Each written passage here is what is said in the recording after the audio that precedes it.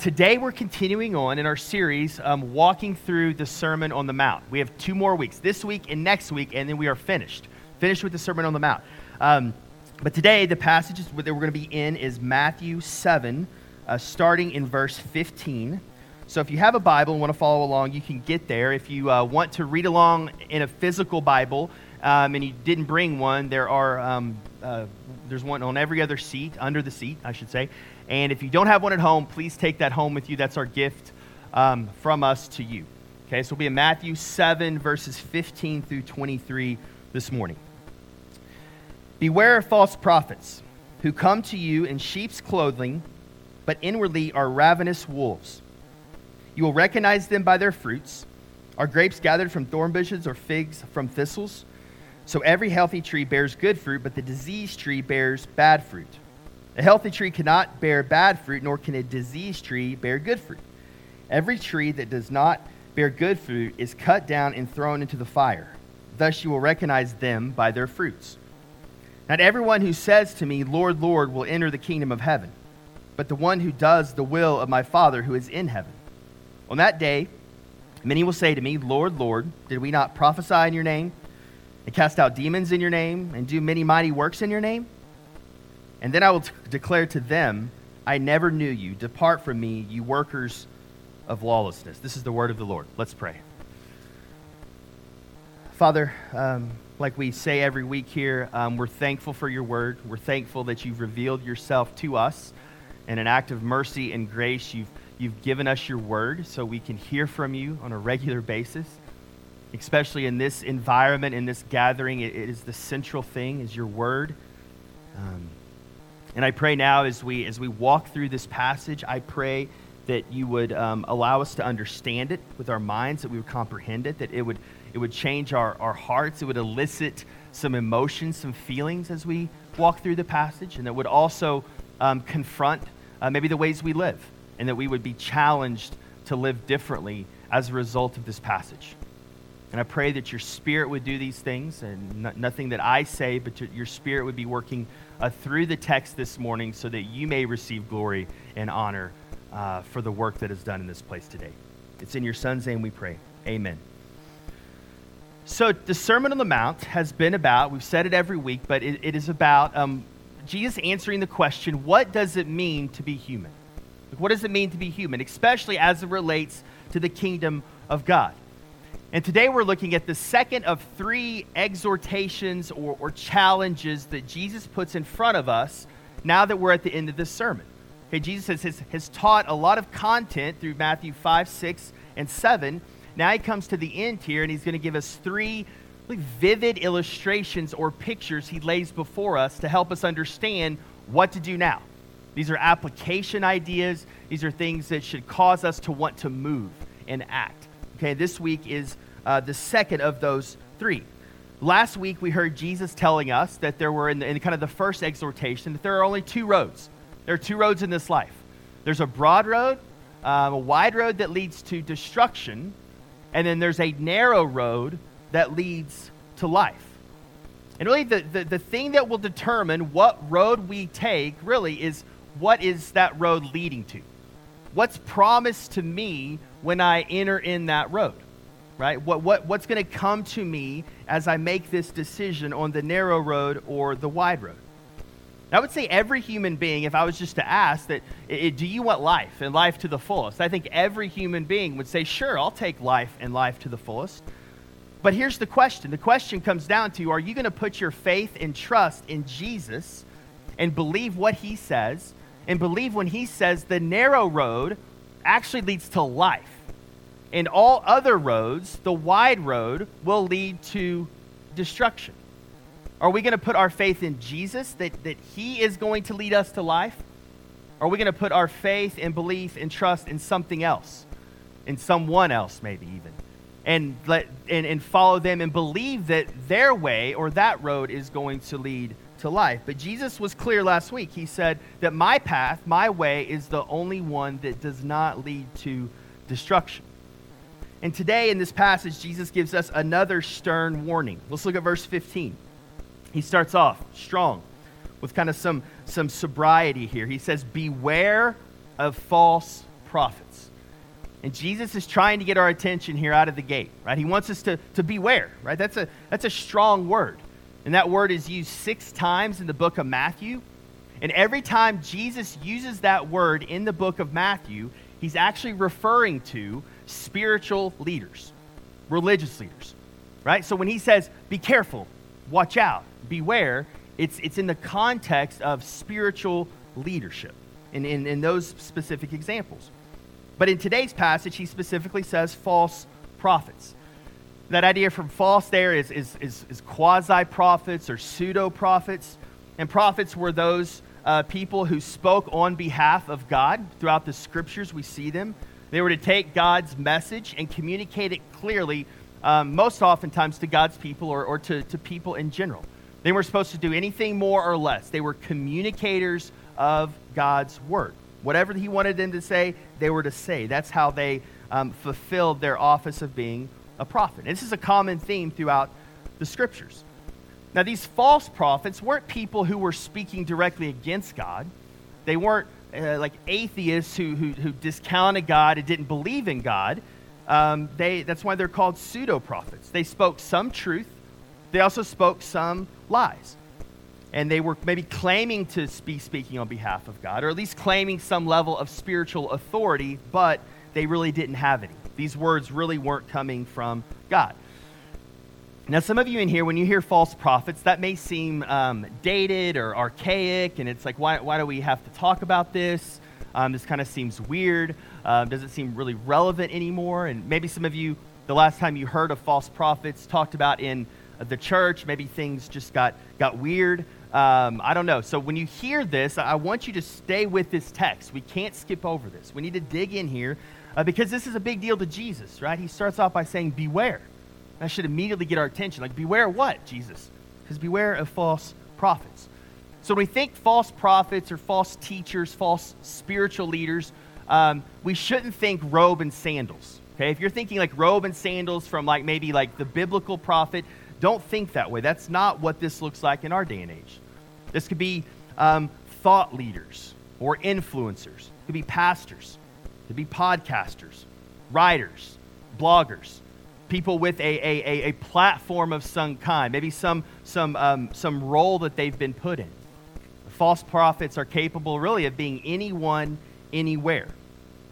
But I think the person that Jesus specifically has in mind in this passage is the fact that someone who has enough power and influence and giftedness and looks and sounds a lot like the real thing, that you can be duped by him, that you can be tricked, that you can follow them without knowing it because they have that authority. They have that external wow factor that causes you to be attracted to them.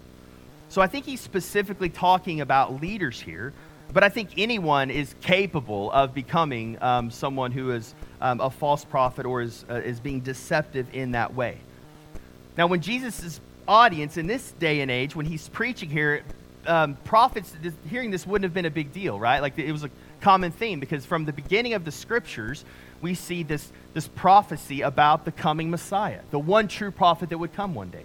The whole books of the Old Testament were written by prophets talking about the coming of Jesus, the one true prophet. So in the Jewish culture, in the Hebrew culture, there was this anticipation from many, many thousands of years of the one who was to come. So they were hopeful. So when someone came along saying, I'm a prophet, I'm a great prophet, here are the words, or even I'm a Messiah to some degree, they were intrigued. Because they were getting impatient, right? For so long they had heard about Jesus. And so it wasn't a surprise where I think Jesus to warn the audience about these kinds of people, especially in light of all the teaching he's just given to us. He's saying, watch out, beware of false prophets. Now, let's continue on. So this is kind of who they are. And this is kind of describing how they come to us. Next, who come to you in sheep's clothing, but inwardly are ravenous wolves.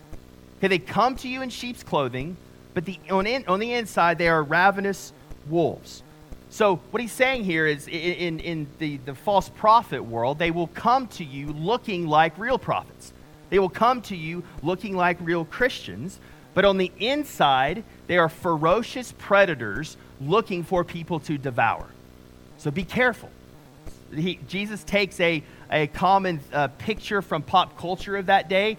This idea of wolves hiding out, pretending to be sheep was a common saying that was going around that predated Jesus. So he borrows that and he uses it to show how sneaky and conniving these false prophets can be. This is the shepherd's job, was to always be on the lookout for wolves that would try to infiltrate the flock and do damage to the sheep. So these false prophets, they look and they sound like Christians or God's people. They're winsome. They use Christian vocabulary and use Christian words, but change definitions, tweak what things mean. We'll see later in the passage today, they say, Lord, Lord. So they're actually appealing to God as someone who maybe thinks they're saved. They're calling God Lord. What they say is attractive. What they say is winsome. Because Jesus wouldn't have had to say beware if these types weren't attractive. If they weren't highly influential, Jesus wouldn't even wasted his breath by saying beware. There's something about this kind of person and this kind of leader that he says beware of. They're like wolves dressed up like sheep to infiltrate the flock or to gain influence. And all throughout the scriptures, you'll see warnings of false prophets and false teachers. And we see it a lot in the New Testament as well. The leaders of the early church warning the church about these types of people. Okay, so this is who they are, describing false prophets. Now, how will we recognize them? Okay, how are we going to recognize them? Verse 16, you will recognize them, Jesus says, by their fruits. Are grapes gathered from thorn bushes or figs from thistles? So every healthy tree bears good fruit, but the diseased tree bears bad fruit. A healthy tree cannot bear bad fruit, and nor a diseased tree bear good fruit. Every tree that does not bear good fruit is cut down and thrown into the fire. Thus you will recognize them by their fruits. So a few things here. Jesus gives us some tips, I think, to be able to spot false prophets or false leaders, false teachers. First, he says, look for the fruit. Look for the good fruit. Now, he doesn't say perfect fruit. No one's perfect other than Jesus, right? So he says good fruit. Over time, a person, a leader, will produce good fruit. Now, we have to go further. We have to define good because we can kind of import what we want good to mean into the text. And the Bible doesn't necessarily define good as being nice or happy or tolerant, right? That's not how the Bible really determines what good fruit is. And there's actually a good passage for this. It's Galatians 5, and where he lists the fruit of the Spirit: love, joy, peace, patience, kindness, goodness, faithfulness, gentleness, and self-control. These are the fruits, the markers of someone who's following Jesus. So if someone's going to profess to have some measure of authority or influence, it's wise to look at the fruit that they are producing in their lives. So let's look at the fruits, number one. Number two, he says, really look at the character. Look at the character. And really he used this tree analogy, and he's saying what trees produce actually is determined by what's inside of them. Right? Like if a tree produces apples, there's something inside the DNA of a fruit of that tree that actually is going to produce apples. So he's saying, look at the inside. Even when someone can appear externally holy and righteous and seems to have it all together, they can be a decaying corpse on the inside. This is what Jesus says about the Pharisees. He says on the outside, you're like a whitewashed tomb. You look good. You look good on the outside, but you're actually a tomb because it's clean on the outside, but inside it's decaying rot. This is your heart, Jesus says about the Pharisees. When someone could be a really gifted and winsome communicator, they may not have the character on the inside that matches it. Someone can perform miraculous deeds externally, including casting out demons and great healings. But that doesn't necessarily mean there's a level of maturity as it relates to God. And this is why it's difficult to recognize false prophets and false teachers. And you see that there's this external and internal kind of thing that Jesus has done all throughout the Sermon on the Mount, but he keeps it up here. He's saying he wants us to remember, look at the inside. Look at the inside. Don't be so compelled by the outside. We have to look at the inside. It's not good enough for someone just to be telling the truth. We need to understand, why are they telling the truth? Is there hidden motivations? Are there hidden agendas? Does what's coming out of someone's mouth actually does it match up with what's on the inside? Okay? Is there some congruency to how they speak and how they live to what their actually life is like on the inside?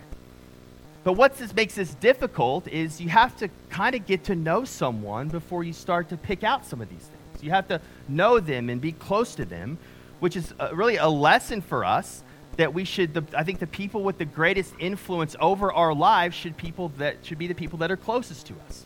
Right? If you're being heavily influenced by someone from afar and you don't know them, like you're not around them, you don't know what fruit they have, you don't know what kind of character they have, I think there's a little bit of a warning there. We need to tread lightly. Like the people that have the most influence over you should be the people that are close to you. For the most, that doesn't mean you can learn from people from afar. It doesn't mean that. But I think when it gets down to the people that you're saying, I'm going to follow them, I'm going to trust them, they're going to lead me down the narrow road that ends in life where Jesus is waiting for us. Like the formation of Jesus. Like that's the kind of person we want to follow, which you have to know them. You have to be close to them and understand them.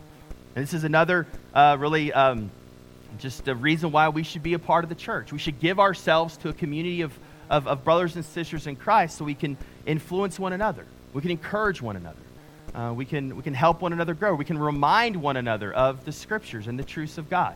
We need each other. And especially at Providence Road, this is a time to plug missional communities.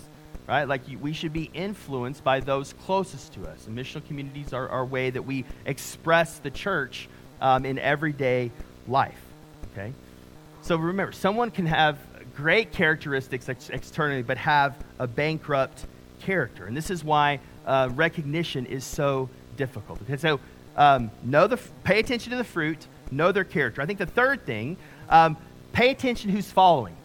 Like, pay attention who's following. Like, if someone has a massive following and people are spread out over lots of groups of people, lots of different kinds of groups of people, I would have some pause with that.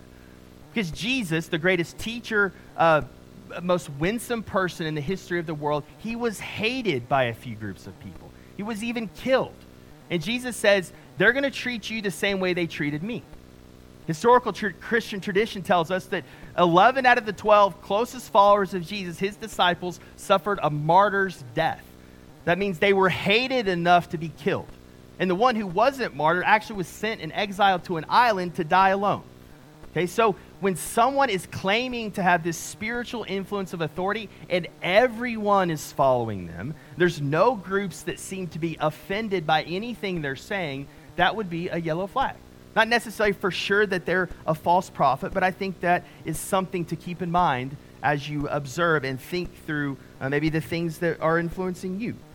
And I think the last thing, so that's the third, the last thing I think of in general, this is more of a generality, not necessarily tied to this passage, but when they're teaching and their influence, does it cause you to love Jesus more and want to obey God? But just simply, like if they're teaching, if it's calling you to love Jesus more and obey God above everything else, then that's a pretty good sign that they're not a false teacher, because they're pointing you back to God.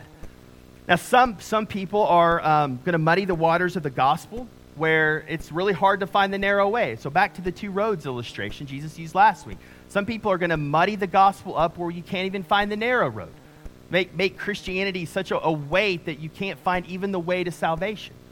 Some people muddy the gospel by taking the narrow road and making it way wider than Jesus intended it to be. And then some people are going to say that these roads are going to lead to the same place, right?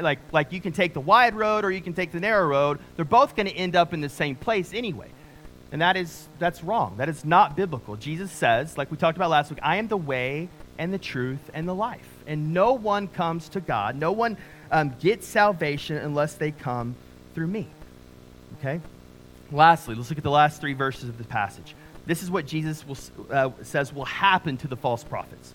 Not everyone who says to me, Lord, Lord, will enter the kingdom of heaven, but the one who does the will of my Father who is in heaven. On that day, many will say to me, Lord, Lord, did we not prophesy in your name and cast out demons in your name and do mighty works in your name? Then I will declare to them, I never knew you.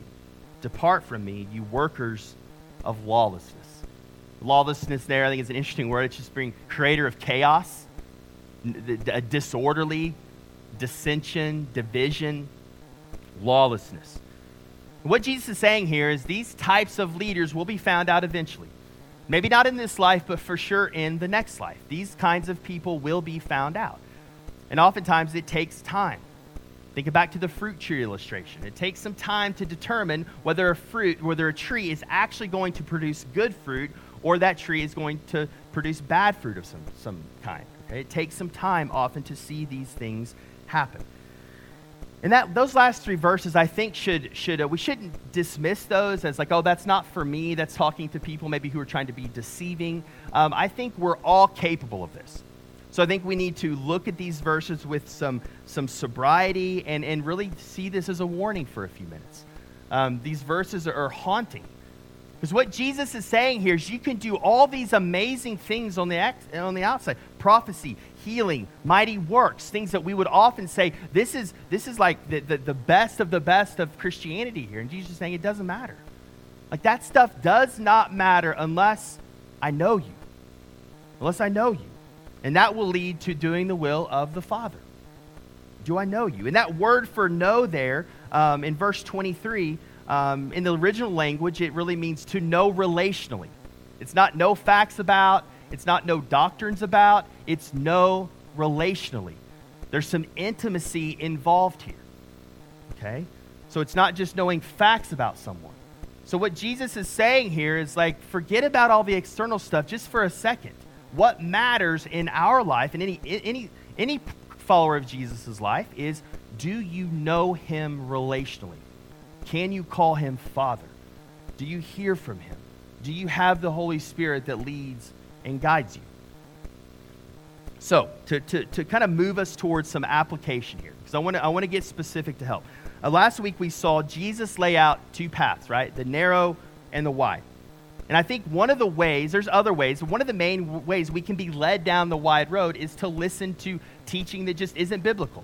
To be influenced by ideas and worldviews that just aren't biblical, that will push us towards the broad road that leads to destruction. Now, other things are involved there. I think Satan's involved with that. I think our flesh is involved with that. But I would say false ideas and worldviews and the way our culture works will push us towards the wide road.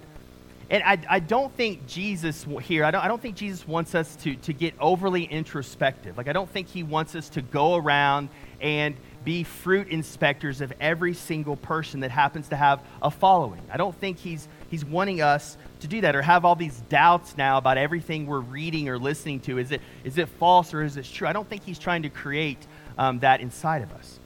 I think he's just saying, based off of all the teaching I've just done, based off the teaching you're going to hear after me, don't be enamored with external things.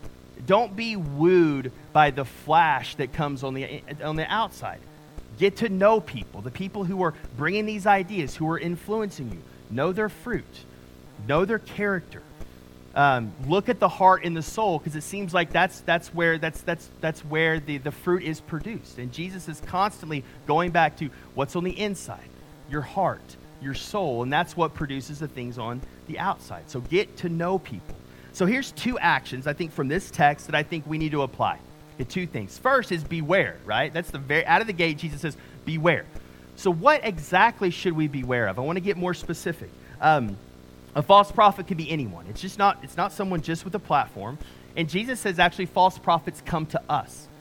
Now think about it in that context. They would have had to come to crowds physically, right? Like that was all they had.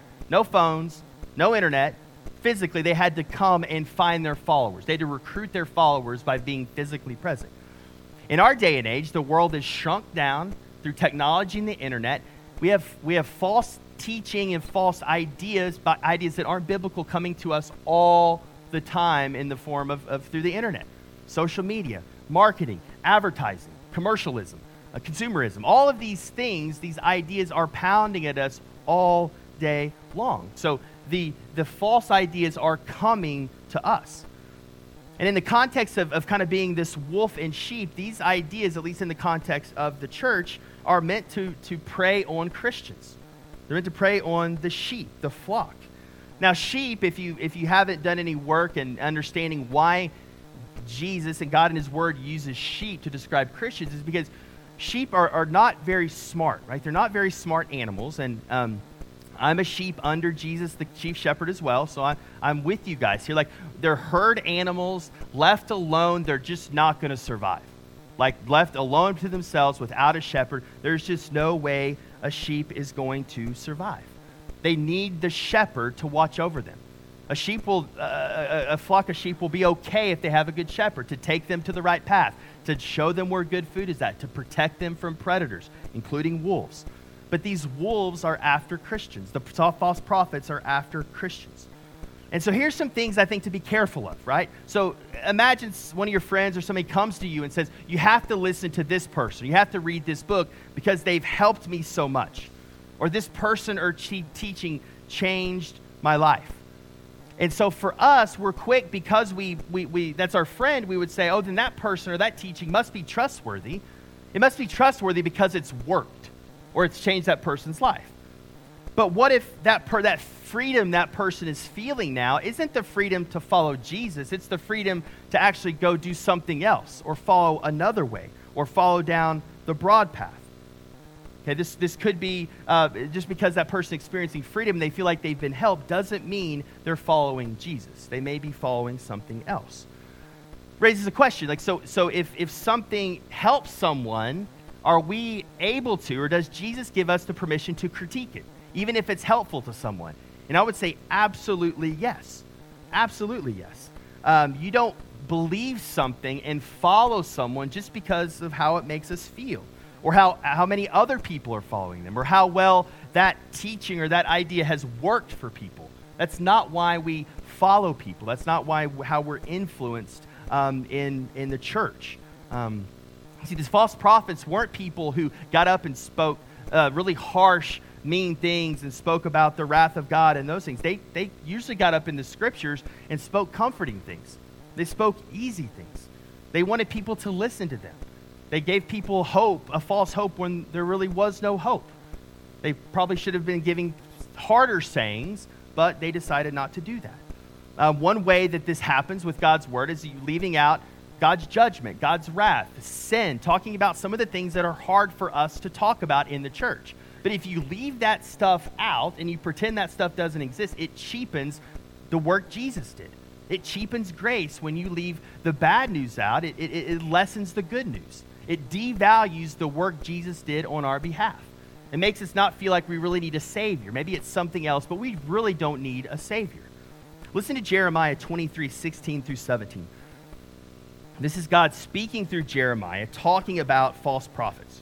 He says this, "Thus says the Lord of hosts, do not listen to the words of the prophets who prophesy to you, filling you with vain hopes.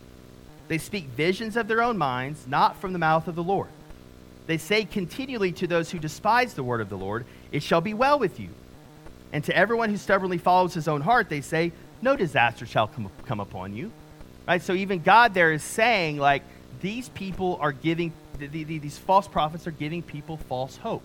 Now, on the flip side, we see this again in the New Testament. This is Paul writing to the church in Galatia. It was a church Paul helped plant, and these people now were following, had gone back into basically a works righteousness, salvation by works. And Paul is writing them here at the beginning of this letter. He's trying to wake them up. This is stern language. He said, "I'm astonished. You are so quickly deserting him who called you in the grace of Christ and are turning to a different gospel. Not that there is another one, but there are some who trouble you and want to distort the gospel of Christ." Verse 8, "But even if we," talking about himself, "or an angel from heaven should preach to you a gospel contrary to the one we preach to you, let him be accursed." Basically, let him be condemned. Let him be destroyed if he's preaching a different gospel. Verse 9, "As we have said before, so I say again, if anyone is preaching to you a gospel contrary to the one you received, let him be accursed." Paul repeats himself there because he wants people to understand the importance of understanding and knowing the gospel. Because the way that they were leading them astray is leading them to through the broad way, the broad road that leads to destruction. So what are we to do? Or one way we can do this is to know our scriptures, to be discerning, to be a little bit more critical in how we think about things. When we hear different teachings or we hear about a new book that's getting a lot of publicity, are we reading it through the lenses of the scriptures. Does this line up with what the Bible says? Is this going to cause me to love Jesus more and obey God to a greater degree? Are we asking these questions? Even in Christian marketing circles, don't be naive.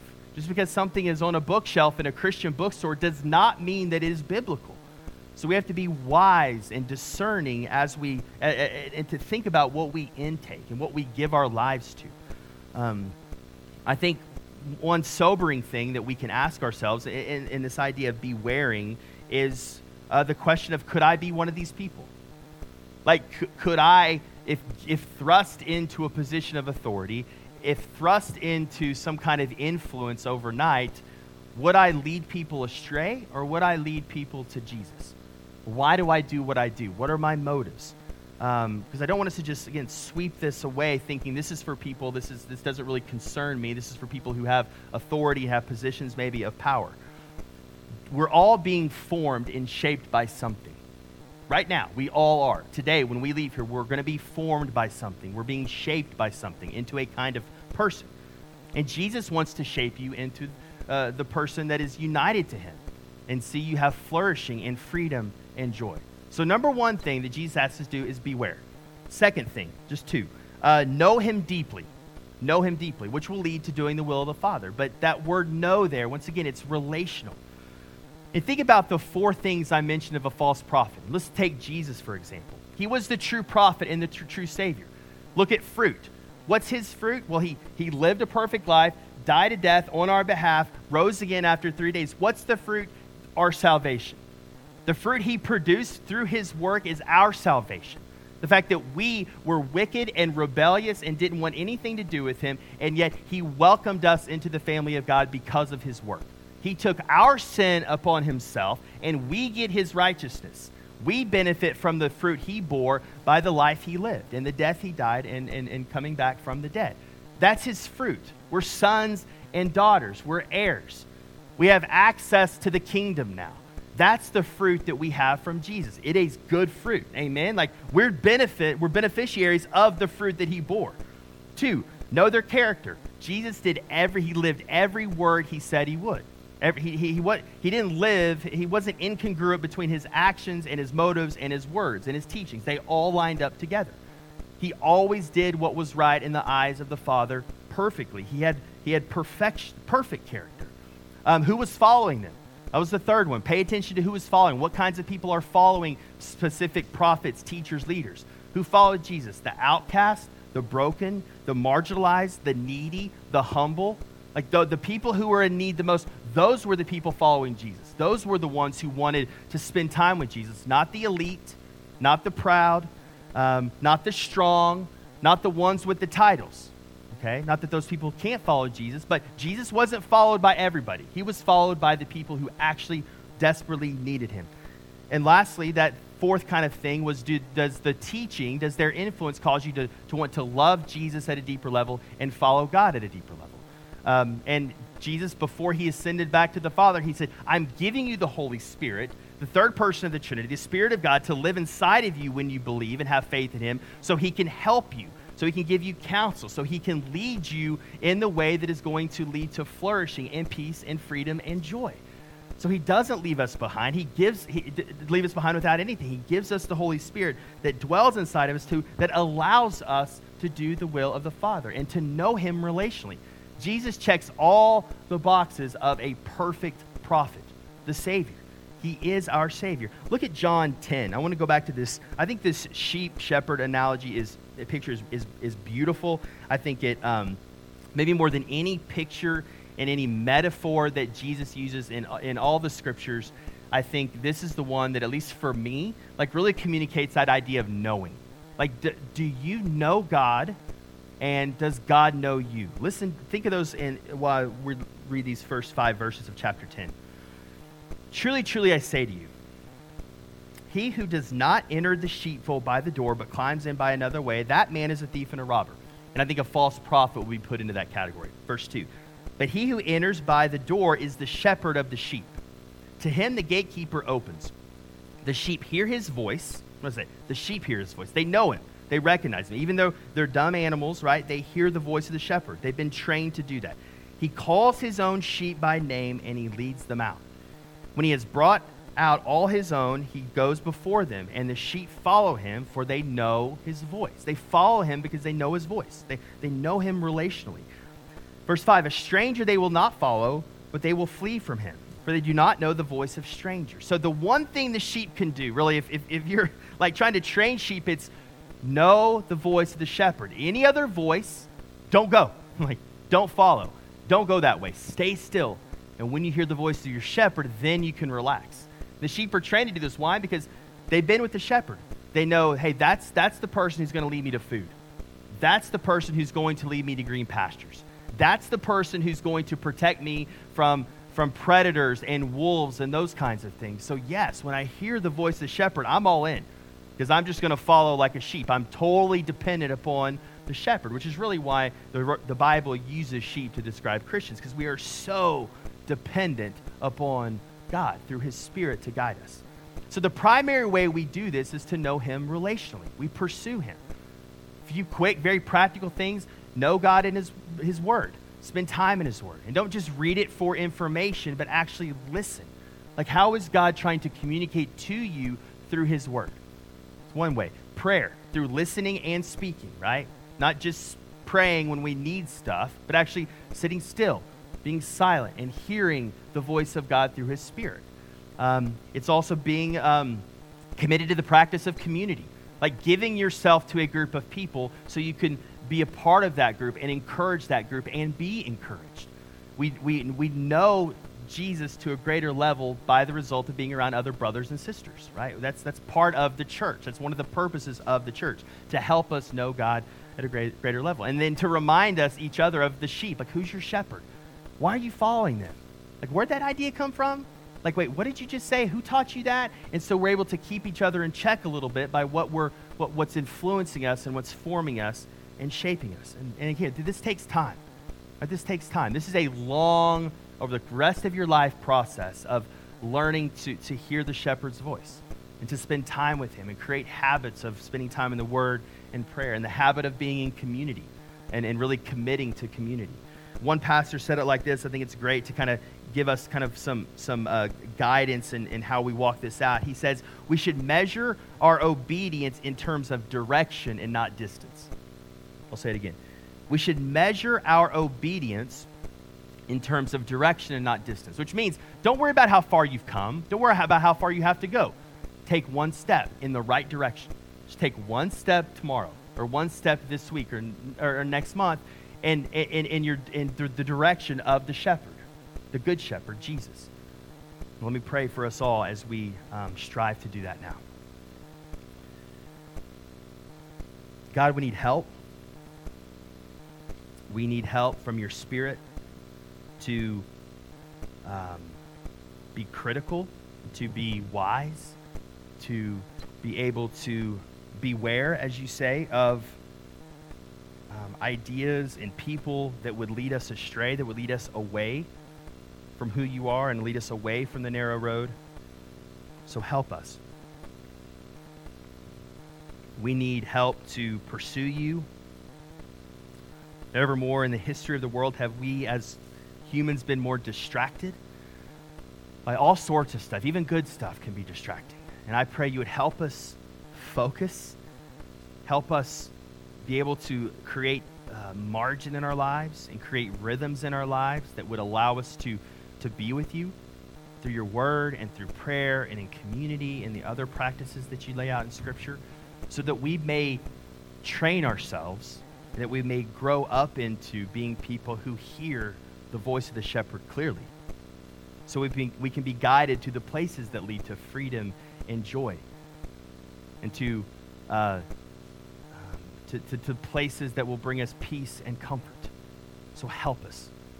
It's in your Son's name we pray. Amen.